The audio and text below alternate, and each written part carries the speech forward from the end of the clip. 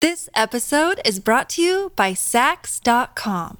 At Saks.com, it's easy to find your new vibe. Dive into the Western trend with gold cowboy boots from Staud, or go full 90s throwback with platforms from Prada. You can shop for everything on your agenda, whether it's a breezy Zimmermann dress for a garden party or a bright Chloe blazer for brunch. Find inspiration for your new vibe every day at Saks.com. Look, Bumble knows you're exhausted by dating.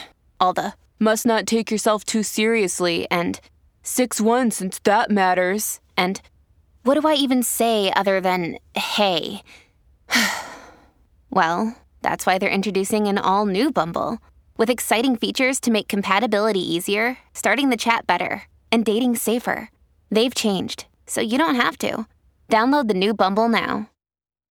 When you need mealtime inspiration, it's worth shopping Kroger, where you'll find over 30,000 mouth-watering choices that excite your inner foodie. And no matter what tasty choice you make, you'll enjoy our everyday low prices, plus extra ways to save, like digital coupons worth over $600 each week. You can also save up to $1 off per gallon at the pump with fuel points. More savings and more inspiring flavors make shopping Kroger worth it every time. Kroger, fresh for everyone. Fuel restrictions apply. Welcome to the New Books Network. Welcome to New Books in Women's History, a podcast channel on the New Books Network. I'm your host, Jane Semeka, professor of history at Brookdale Community College. Today, we'll be discussing a new book by Dr. Carol A. Lipscomb titled The Lady Makes Boots, Enid Justin and the Nocona Book Company, published by Texas Tech University Press. This book was awarded the Lou Halsell Rodenberger Prize for History, Culture, and Literature. And this award recognizes the publication of the manuscript that best illuminates women's roles in history, culture, and letters of Texas and the American West. It is also a finalist for the 2022 Will Rogers Medallion Award in the Biographies and Memoir category. It is also a finalist for the Forward Reviews list of the best biographies of 2021. So this book is just getting all kinds of recognition. Dr. Lipscomb is an independent historian and has also written about the Spanish-Texas connection in collaboration with Dr. Robert S. Weddle in a book, After the Massacre, The Violent Legacy of the San Saba Mission. Dr. Lipscomb, welcome to the show. Thank you, Jane. I'm delighted to be here. I was wondering if you could start our interview by telling us a little bit about how this book came about. Oh, I would love to. This book was a long time coming. And at one point, I almost lost the opportunity to write it. I started research on this topic in the 1990s when I was in graduate school. I actually lived in Nocona, so I was immersed in Nocona Boot Company lore. I did several oral history interviews with Justin family members and Nocona Boot employees, and those interviews turned out to be pure gold when quite a few years later, I finally got around to writing the book, because by then, most of those people had passed away. So it was wonderful to have their words that I could include in the book that I wouldn't have had I done it earlier. When I finished graduate school, I got involved in other projects, and I kind of put Enid's story on that proverbial back burner. In 2015, I finally decided it was time to write the story of Enid Justin and the Nocona Boot Company. And one day I was at the Nocona Museum doing research, and one of the museum volunteers came up to me and said, "Do you know that one of our other volunteers has a contract to write a book about Enid Justin from a nearby university press?"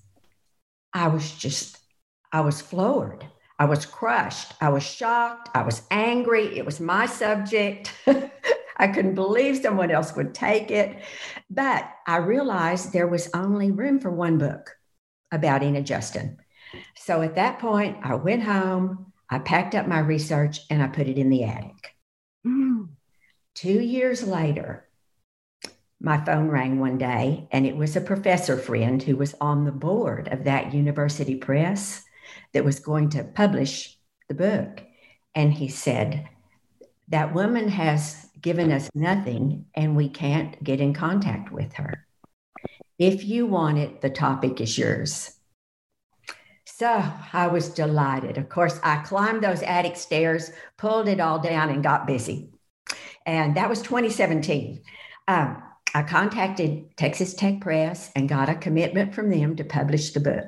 So then it ultimately took me 3 years to actually write the book, which was released last November. Oh, wow. What a great, the story of the book is almost as good as the book. That's great. Have you gotten any response by the Justin family? Any of the maybe great grandchildren or anything? Yes. Great nephews and nieces I have, and they have all been very positive. They've really been my only contact with. Yeah. There is one, the wife of Joe Justin is still alive and lives in Wichita Falls. And he was very controversial in the book. Yeah. And I have not had any response from her. Right. So I don't know how she feels. But what I wrote, I took from a personal interview with him. So I had his words to use to back up my story. So, but for the most part, family response has been positive. Oh, that's great. It's hard when you write biography to balance the people that you've come to really like. And if you have contact with the family, that can be very sticky. Exactly. If you write anything that's honest, there's always going to be some unflattering parts. I mean, that's just being human. That's true. And so that's one of the difficulties of the biographer, I think, I learned from reading your book that there are boot historians. Now, I never realized that boots had a history. Can you talk a little bit about your methodology of using boot history? Yeah. There's a wonderful history of both boots and their makers. And Enid Justin and the Nocona Boot Company is just one of those many stories. But one of my favorite boot historians is Tyler Beard, who has done beautiful books on boots and included some history on the boot makers. And I think his boots really show you that boots can be works of art. Yeah. And cultural symbols and, that. Oh, yes. You really got me thinking. You really made me think in a new way about history and about clothing and cultural symbols and utility, right? Because really the Nocona Boot Company starts off in this very utilitarian way. Exactly.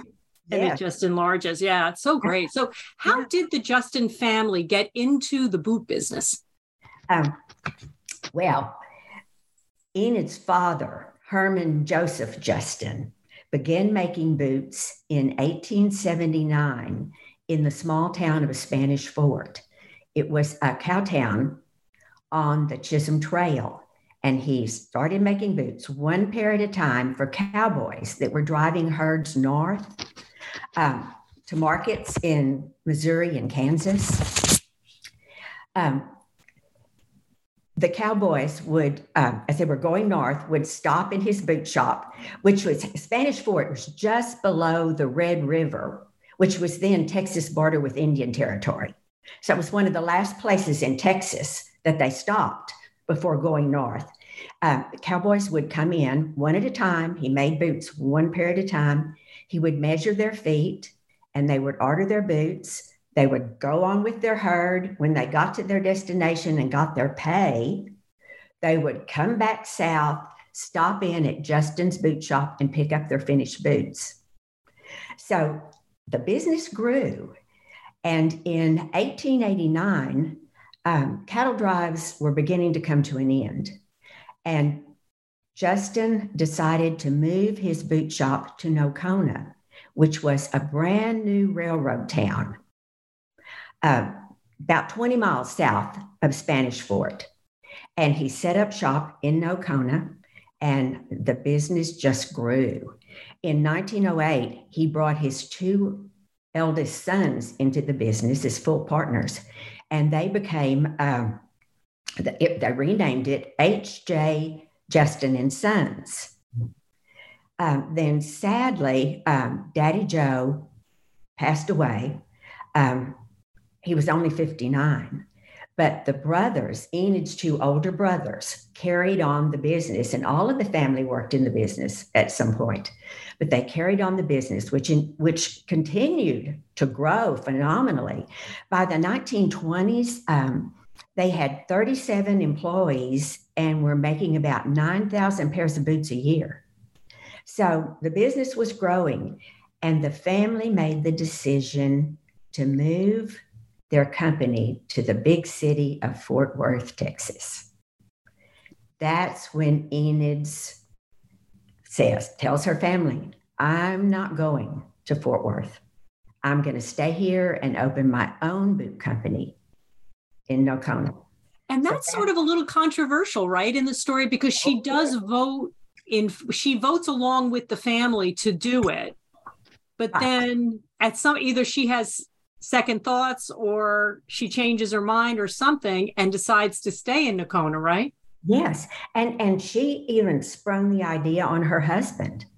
He had no idea, but he went along with her and agreed to back her in it. And so she went ahead, despite the family telling her she would fail, she would lose every cent she had.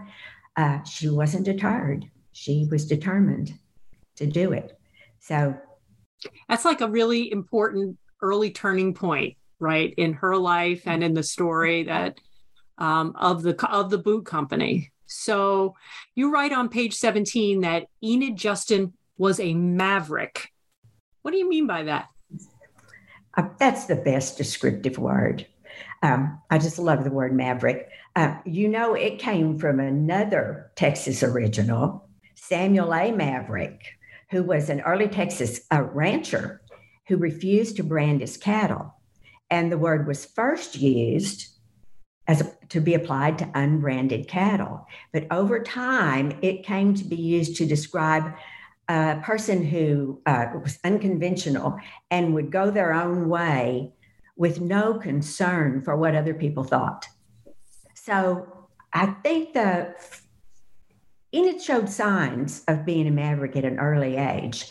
But the best example of her maverickness, which I think I made up that word, was her decision to open her own boot company, despite the objections of her brothers and her family.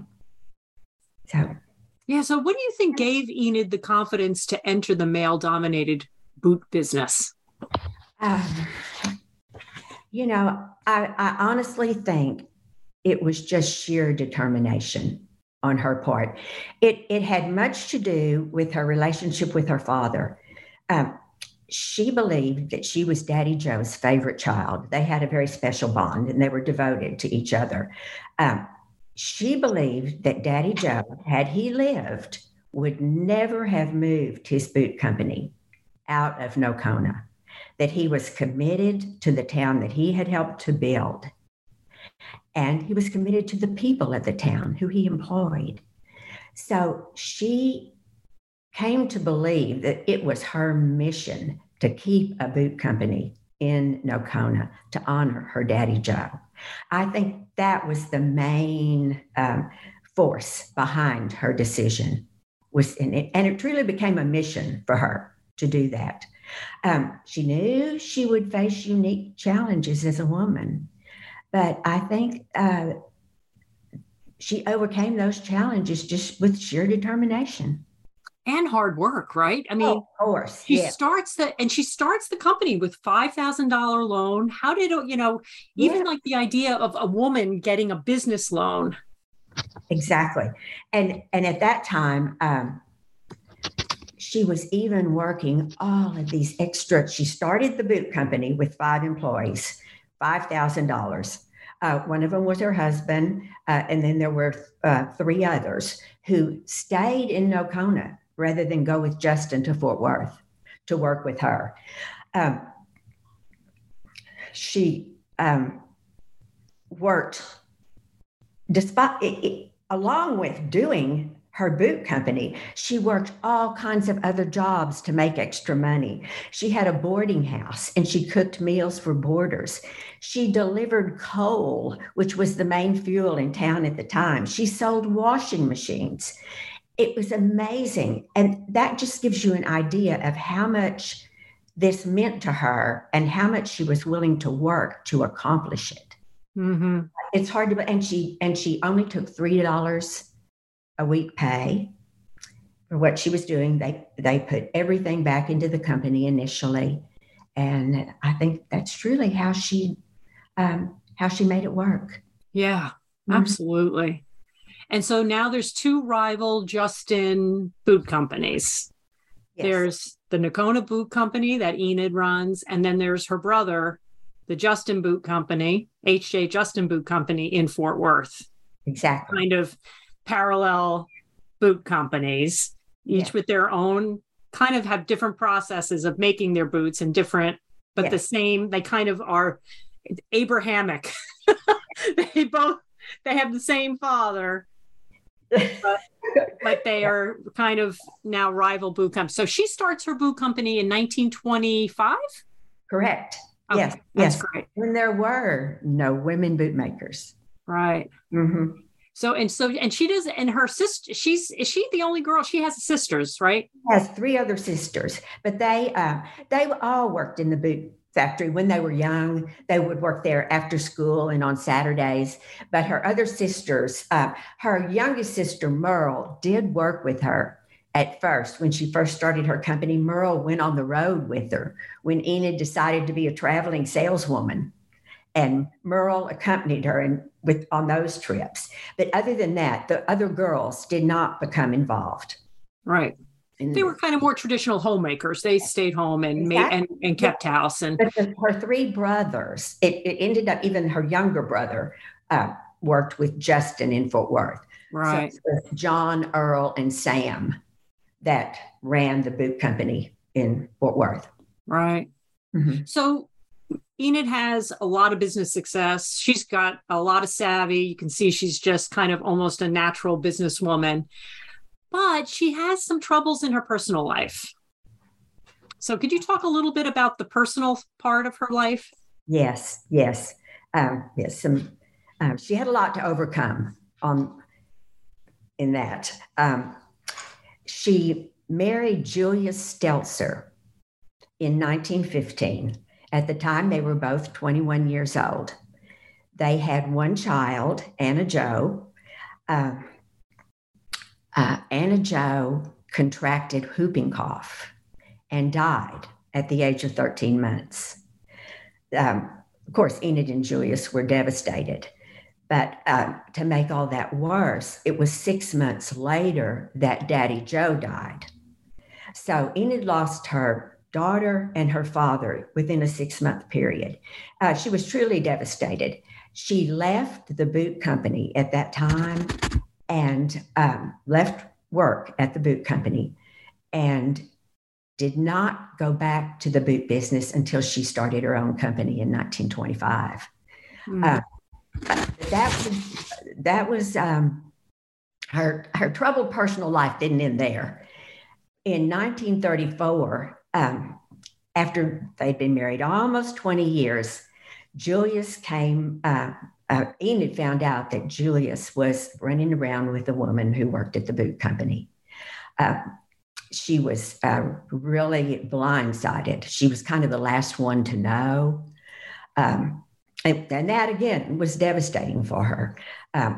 When the divorce was finalized, Julius moved to nearby Henrietta, Texas, and he started his own boot company with a partner named Carl Olson. Olson Stelzer Boot Company was never as big as Nocona Boot Company, but it's still producing boots today. Then 5 years later, Enid met Harry Whitman. He was charming and handsome, and her family warned her that he was only after her money. By then, that was about around 1940. She was very successful even by 1940. She didn't listen to her family, and she married Harry. They were married 5 years, and one day Harry came to her and said, "I'm leaving, and I'm not leaving empty-handed." So once again, she was blindsided by that. She just was naive. She was such a wonderful businesswoman, but in her personal life, she just seemed to be very naive and kind of was always the last one to figure things out. In that divorce settlement, the judge took Enid's side, and Harry only got $1,500. Harry then moved to Wichita Falls, Texas, and he opened a boot company with 2 partners called Whitburn Boots. And maybe I should lighten up all these sad stories with a good story from Enid's eldest brother, John, who was president of Justin Boot Company in Fort Worth. After this second divorce, John told Enid, "I wish to hell you'd quit getting married. All you're doing is creating competition." 2 ex-husbands, 2 rival boot companies are emerging. Yeah. You know, and really one of the other stories that you tell in the book that I really enjoyed about Enid and her sense of her strength, her moxie, her confidence is when she follows her first husband, Julius, to Oklahoma on the date with the girlfriend, with his mistress. And she and her friend, I think, follow them to a restaurant, and they confront Julius and the mistress in Oklahoma, and they bring the police, right? Because it was against the law. And can you tell us what happens next? Yep. Julius took his girlfriend across the Red River to what was then Oklahoma by then, to a restaurant in a small town in Oklahoma. Well, taking her across the state line was a violation of the Mann Act, which was originally created to stop human trafficking of women. But it had kind of gotten construed over the years to be used in personal situations. So Enid went and got the sheriff and told her that Julius was her husband, but he was in this restaurant with this other woman. So the sheriff arrested both of them, took them to jail in Waurika, Oklahoma. Enid and her friend followed the sheriff with Julius and the girlfriend to the jail in Waurika. And Enid went in, and this story is hard to believe, but you have to remember that this was such a different time. This is the 1930s. When Enid got to the jail, the sheriff handed her a broom, and he said, "You can poke her with this broom if you want to. You can hit her with this broom if you can reach her. I just can't let you kill her." I'm sorry. That is just the image I get is just so funny. It truly is hard to fathom in these days, isn't it, that something like that could happen? Well, Enid took the high road and chose not to poke the woman with the broom, but she did fire her on the spot. So, yeah, she told her off. Yes. She didn't, which was, I feel good for Enid for doing that, because that's humiliating and heartbreaking. She would not leave the boot company for months after that. She was embarrassed to be seen on the streets in Nocona.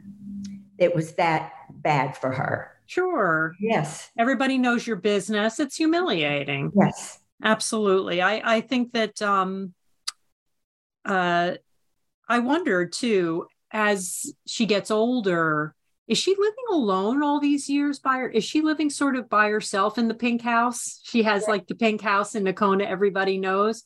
Yes, she is. Yes, she never marries again. Yeah. It made me wonder at the end too. I know she ultimately, when she gets elderly, she has some care, which, obviously she needed. But I was thinking, was her, her personal life maybe was a little lonely, and she had this wonderful business with all these employees who loved her and she loved them. And I was wondering, like, that kind of becomes her family, the boot company and the employees and the people of the town. It's almost like she's like the mother of the town, even though she doesn't have like she has her brothers, and her nephews and things, but she doesn't have like a nuclear family for her emotional support. And that was sort of what I was thinking. Yes. And she even said, my boot workers became my children. So they were truly family to her. And she treated them very well, as long as they did what she asked. And didn't try to unionize. Yes, exactly. Yeah. The union thing is very interesting. Yeah. It was insulting to her that they wanted to unionize. Yes. The circle letter was such a great story. And that happened early on in the history of the boot company, where the employees felt like they were working too many hours for too little pay. They wanted a raise, but no one would take the lead on writing the letter because they were afraid of what would happen. So they signed this in a circular form so that no one's name was at the head of the list. And there were about 25 of them that signed this, what came to be known as the circle letter.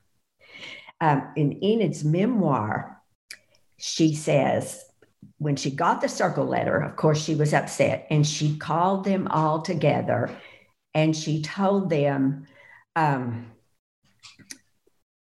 just can't let this happen. And you can't run this ship. I run this ship. That was all she said. But I found a little newspaper clipping in one of her scrapbooks that told that she actually fired all 25 of those boot workers. It was during the Depression, actually, when this happened, and people needed jobs. So she filled those positions very quickly. And it set a precedent, and she didn't have any more labor difficulties for many, many years after that. Mm-hmm. Mm-hmm. That's what I mean when I say she was wonderful to employees. She did a lot to them, but she expected them to be loyal to her in return. Yeah.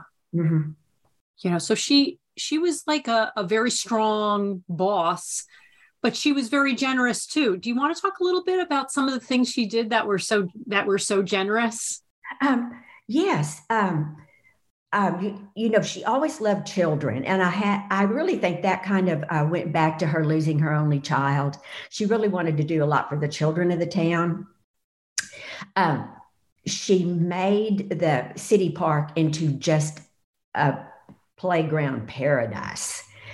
And she even went so far as to purchase a decommissioned jet plane and an army tank that were put in the park for the kids to play in. There were wonderful tennis courts. She always sponsored a Little League team all through the years. There was always a Nocona boot team in Nocona's Little League.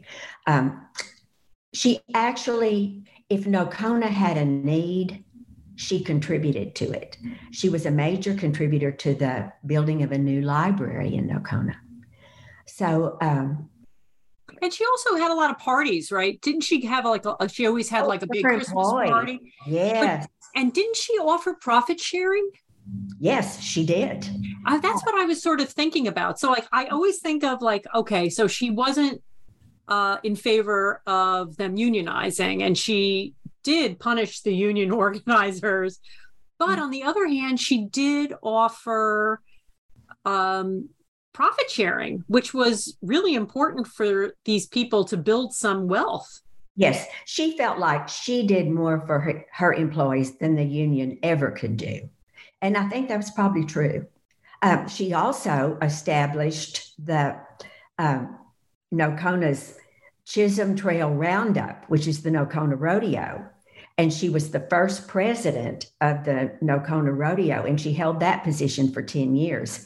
At one point, the newspaper wrote that she was the only woman president of a rodeo association in the United States. So she could add that to being the only woman bootmaker. So another first. But she loved rodeo, and she attended rodeos all the time and stock shows where she sold her boots.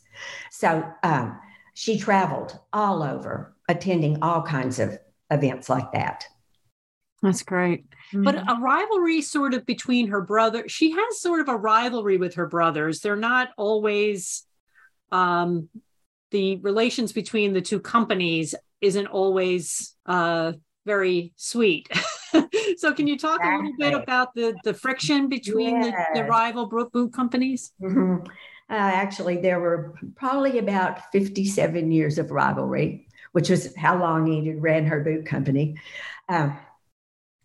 There were numerous lawsuits initiated by both sides that kind of ranged from frivolous to substantive.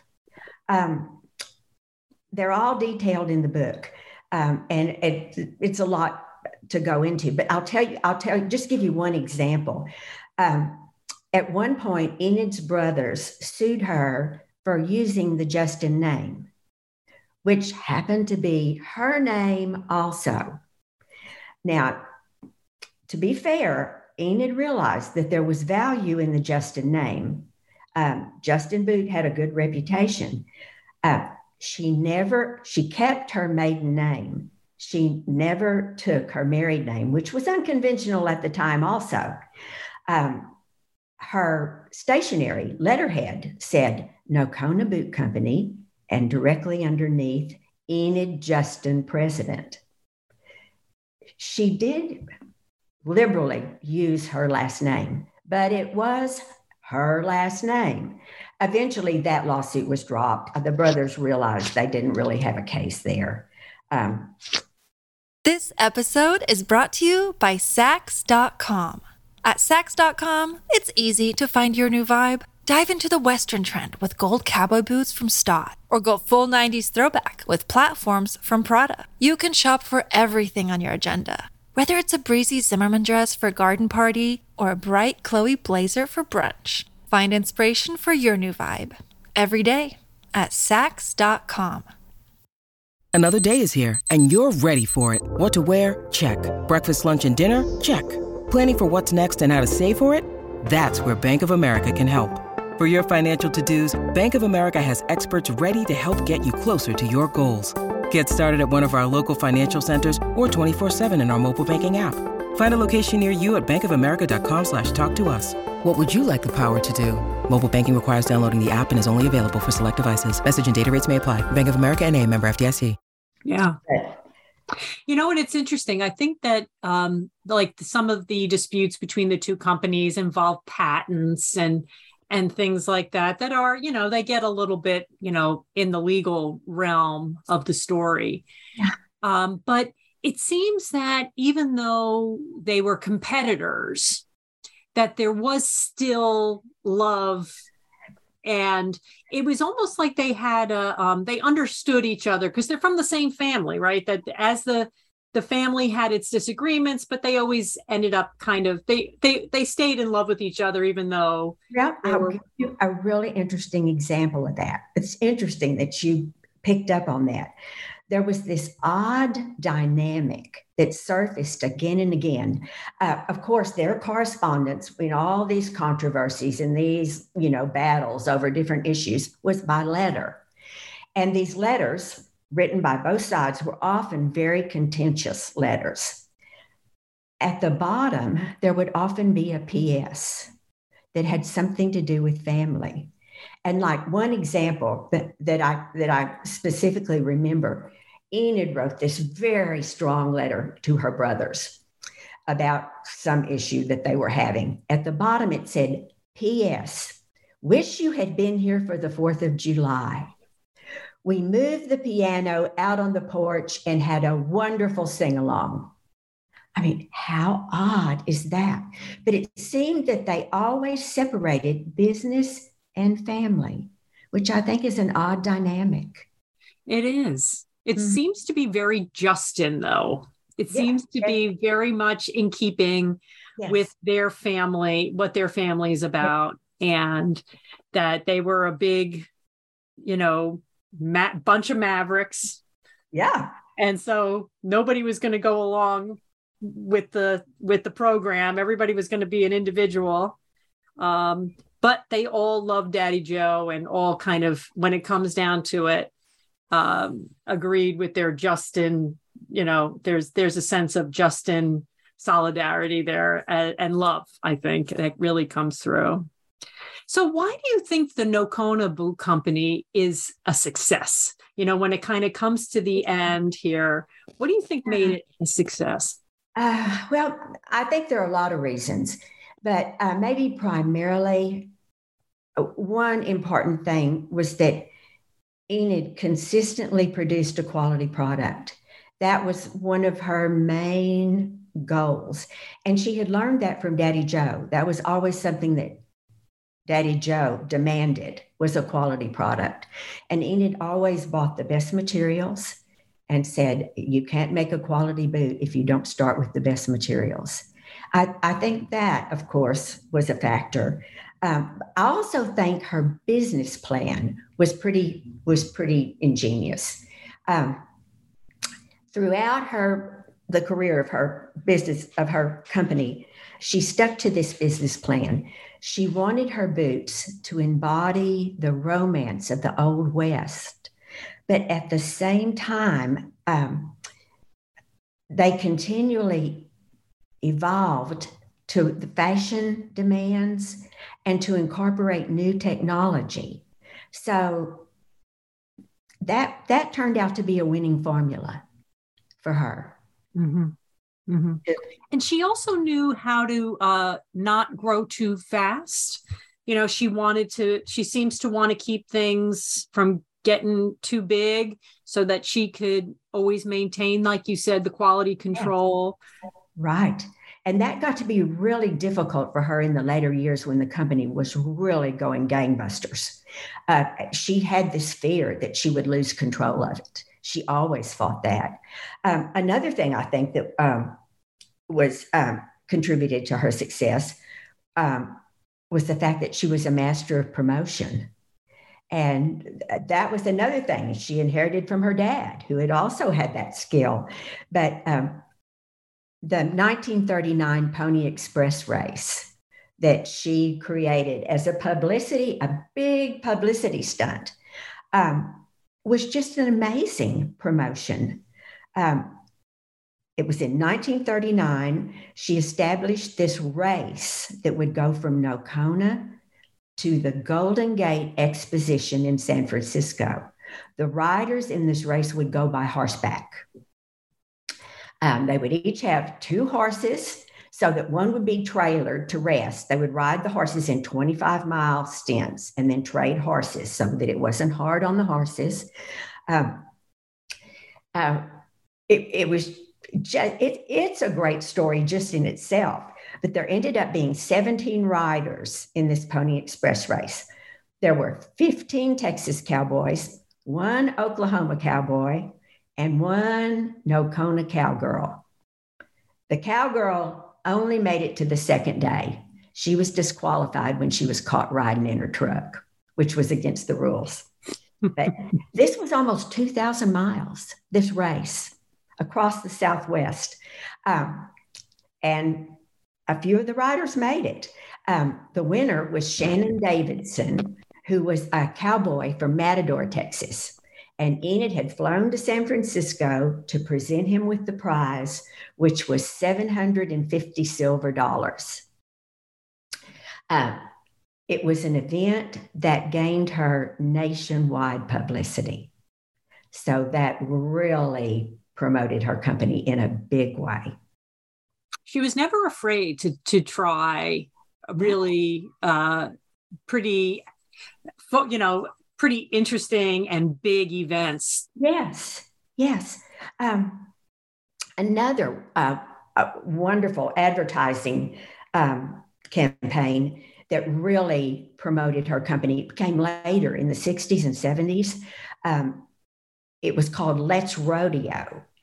And the campaign was a series of beautiful images that were made into posters, but they were always, they always depicted just a cowboy.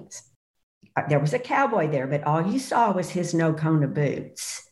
And he was battling some critter, some harmful critter, and you would see his hands and his no-kona boots and the critter. Well, the most popular one of those was the cowboy with his no-kona boots stepping on a rattlesnake, and you see the cowboy's hand reaching down with a Bowie knife, and you know the fate of the rattlesnake. That poster became so popular, it was the third selling poster behind Star Wars and Farrah Fawcett. That's terrific. You know what? I even love, in terms of her business acumen and her skill as a businesswoman, I love even earlier in the book where there's no longer a big cowboy business, but she understands that the oil business, that the oil rigs and all the men that work in the oil business in Texas were also going to need footwear. Yes. And adjusting the style of the boot to suit that industry, I thought was ingenious.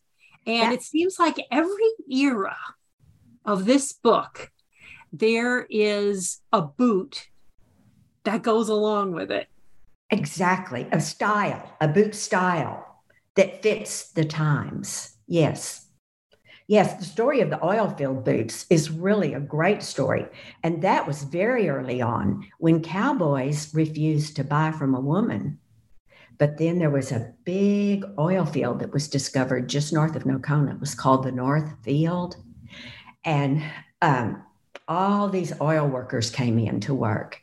And that's when Enid decided, we'll make lace-up boots for these roughnecks that are working the oil field. And it turned out the oil field workers bought her boots. And the cowboys soon came around and said, wow, if those oil field workers like the boots, maybe we should try her boots also. And that kind of turned it around for her.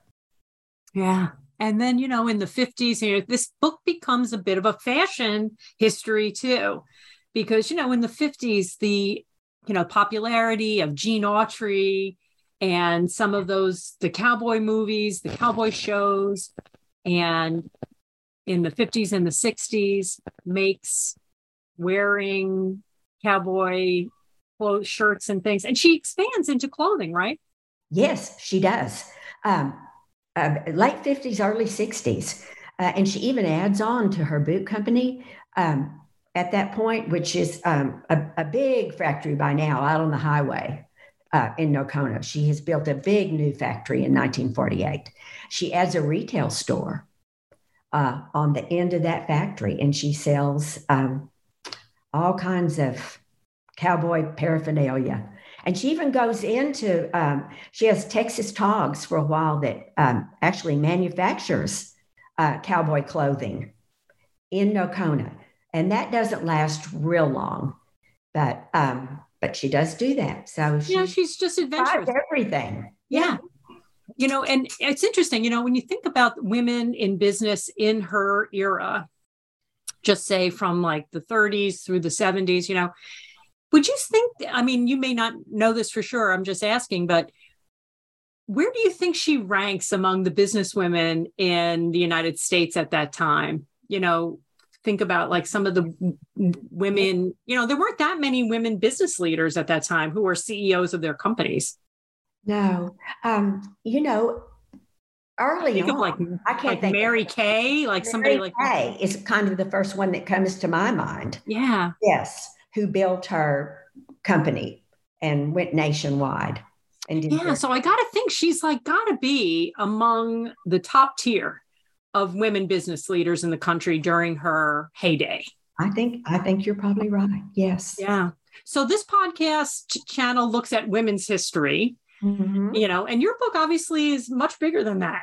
Texas history, boot history, right? But if we're going to like kind of just think about women's history, how do you think your book fits in with women's history, or could be useful in a course on women's history? Well, Enid was never an activist in the women's rights movement. She made her place in a man's world by just doing it. She knew she had to overcome perceptions about women in business, but she did that by just plowing ahead. And eventually she was successful. I always say she didn't start her boot company because she was a woman. She started her boot company in spite of the fact that she was a woman. I think her background is real important. She was raised in a family where boys and girls were treated equally. Her brothers and sisters all worked in the boot factory as they were growing up. It was not different for the girls. They all did the same.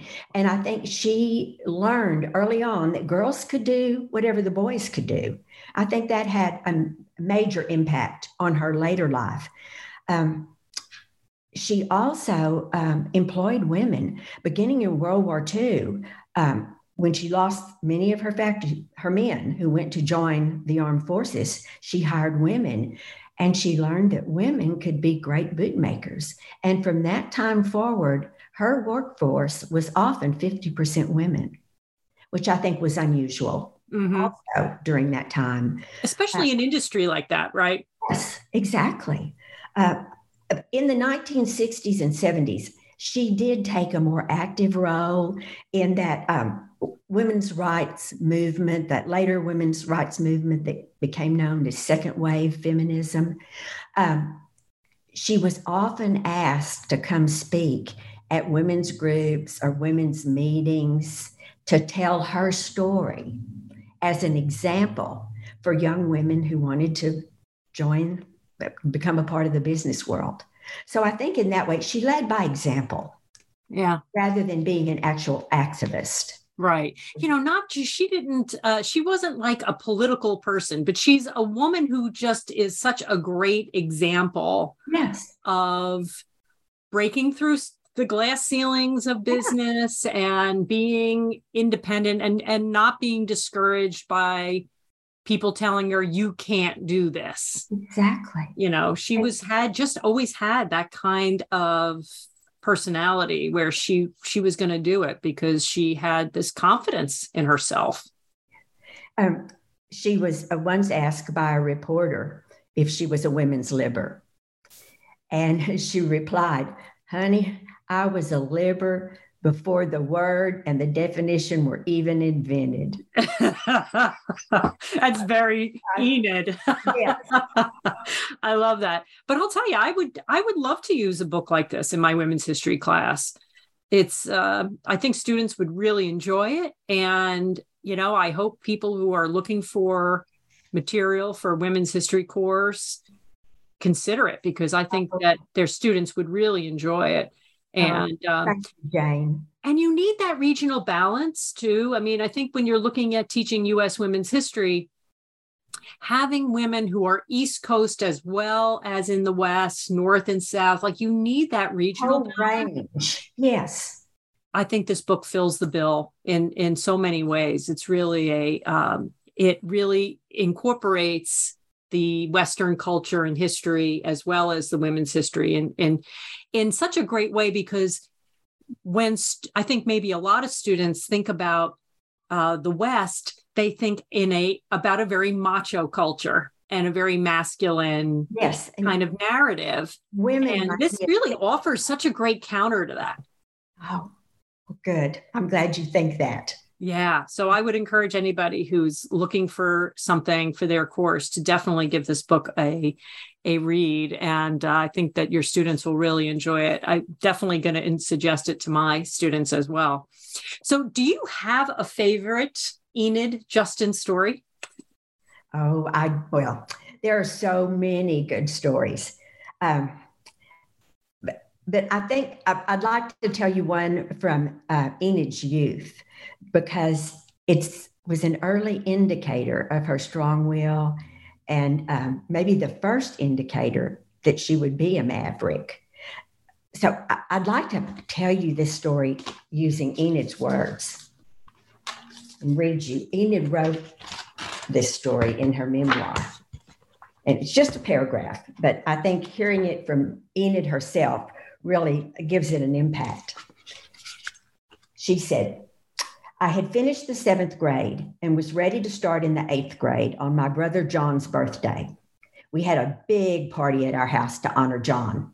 There were about 20 couples, his friends, there. We always danced in our home. We had a long, wide hallway that was perfect for dancing. So after dinner, we retreated to the hall and we danced. The next morning, when I went to school, Mr. Patty, that was Enid's teacher, asked if I had danced the night before. I said, yes, I had a good time. I thought he sounded like he was happy by the way he asked. I found out different when he said, well, I have had instructions from the school board to suspend you for 3 weeks. You aren't expelled, but you are suspended. It absolutely floored me, and I got mad pretty quick.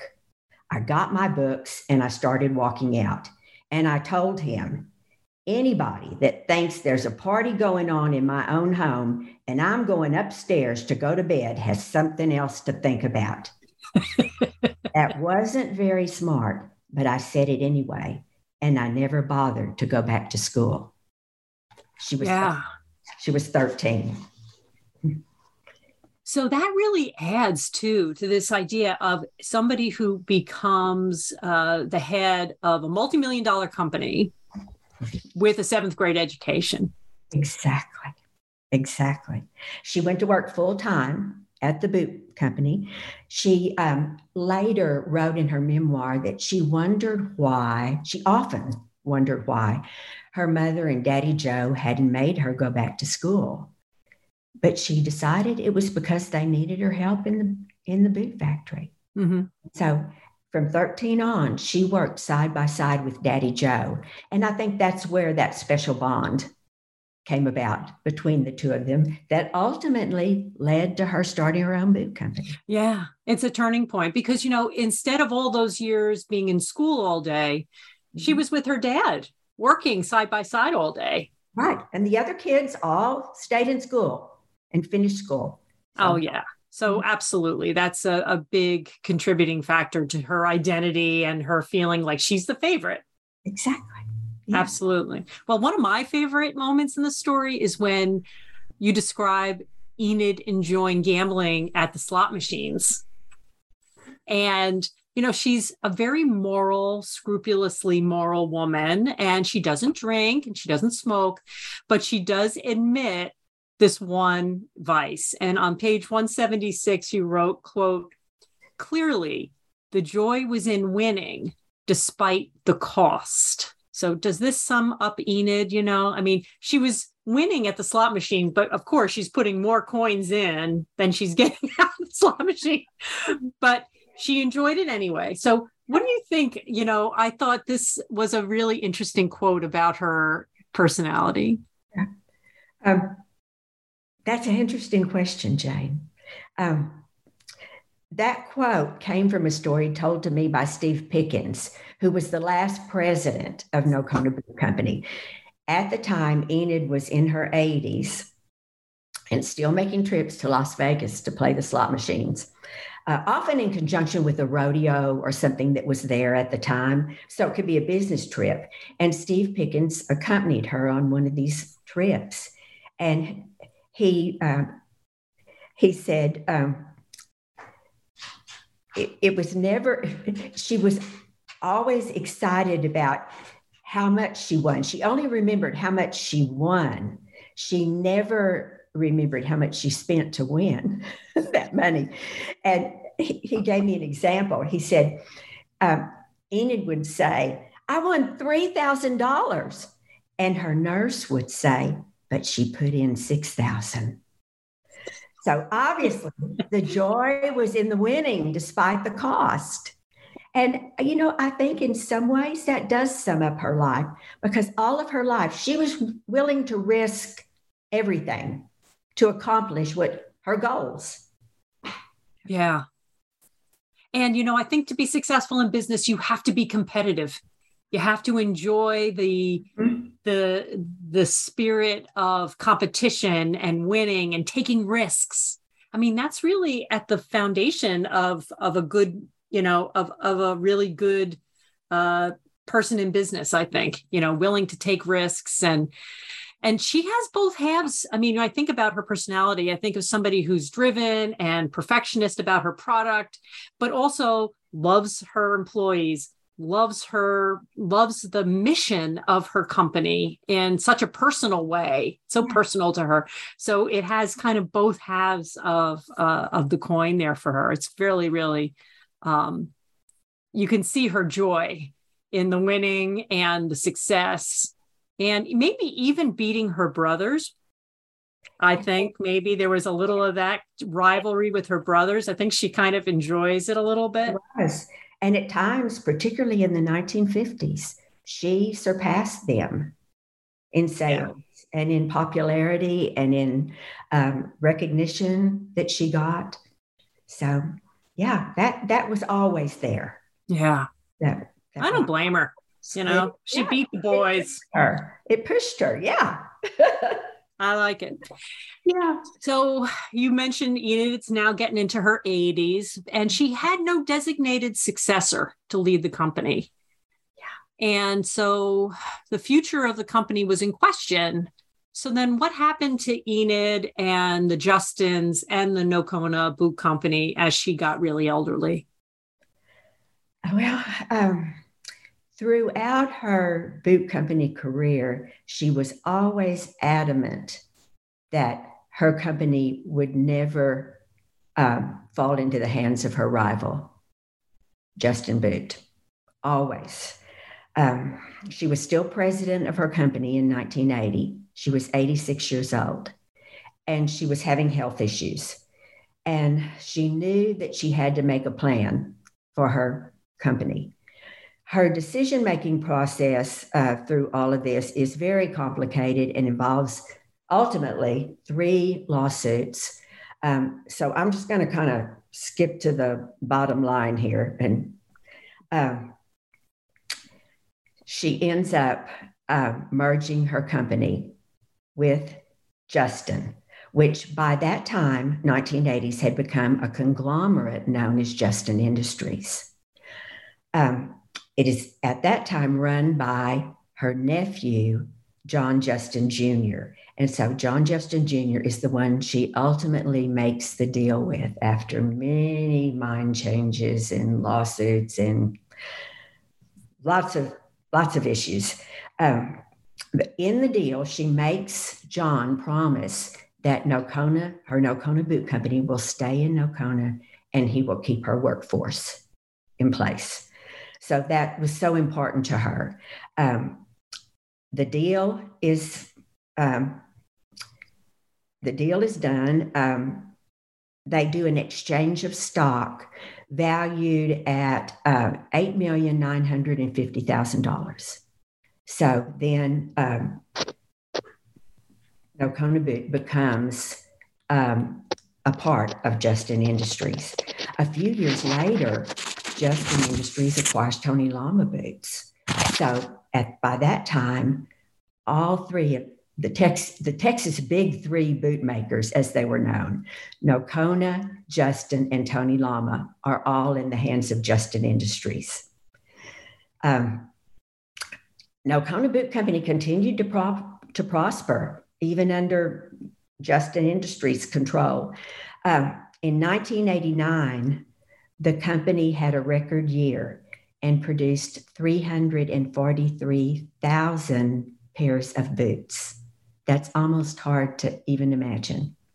I've often thought that Enid must have been proud and thought she had made the right decision in merging with Justin Industries. Enid died that next year, 1990. She was 96 years old. And of course, she was buried in her beloved Nocona. For a few years, all continued well in the boot industry. But in the mid to late 90s, boot sales started to slump. The downturn was fashion-driven. Boots were no longer as fashionable as they had been in the previous decade. So Justin Industries was ultimately forced to make some tough decisions. In 1999, they closed the Nocona boot factory. At the same time, they closed their Fort Worth boot factory. They consolidated all of their boot making at a factory in El Paso. So El Paso is where all three brands continue to be made: Nocona, Justin, and Tony Lama. And they're still made today. Although I would say Nocona boots are not the same. Yeah. They have the name, but they're not the same. Right. Then in 1999, John Justin Jr. retired, and there were no longer any Justins involved in Justin Industries. He was the last of the Justins to go on with that. In 2000, the conglomerate was purchased by Berkshire Hathaway. That holding company of billionaire investor Warren Buffett. Nocona boots are still made today. The Justin Industries is still producing them. So now under the control of Berkshire Hathaway. Right. And I had, I kind of expected when I got to the end that it was going to be something like that. And, but it was still made me sad. Well, yes. Jane, I really think she finally made that decision to merge with Justin because they were family. That family tie had always been there. And I think that was the best choice for her. Yeah. Yeah. It was, it was really her only, I could just imagine her struggling with that decision, what to do. And, I think it was very hard for her to give up control as she got older of the day-to-day operations. Like they were talking about her, she still opened all the mail. Yes. Every day. She went through every single piece of mail. She would go in and she was just a really committed and to controlling the company and to running it correctly, and out of love for the company and for her employees. And so it's and she hangs in there. I mean, she's still going back to the factory when she's in her 80s in her wheelchair, right? And going and seeing everybody because she misses it. So yes, it's hard to retire when it's something that you really love and it's part of you.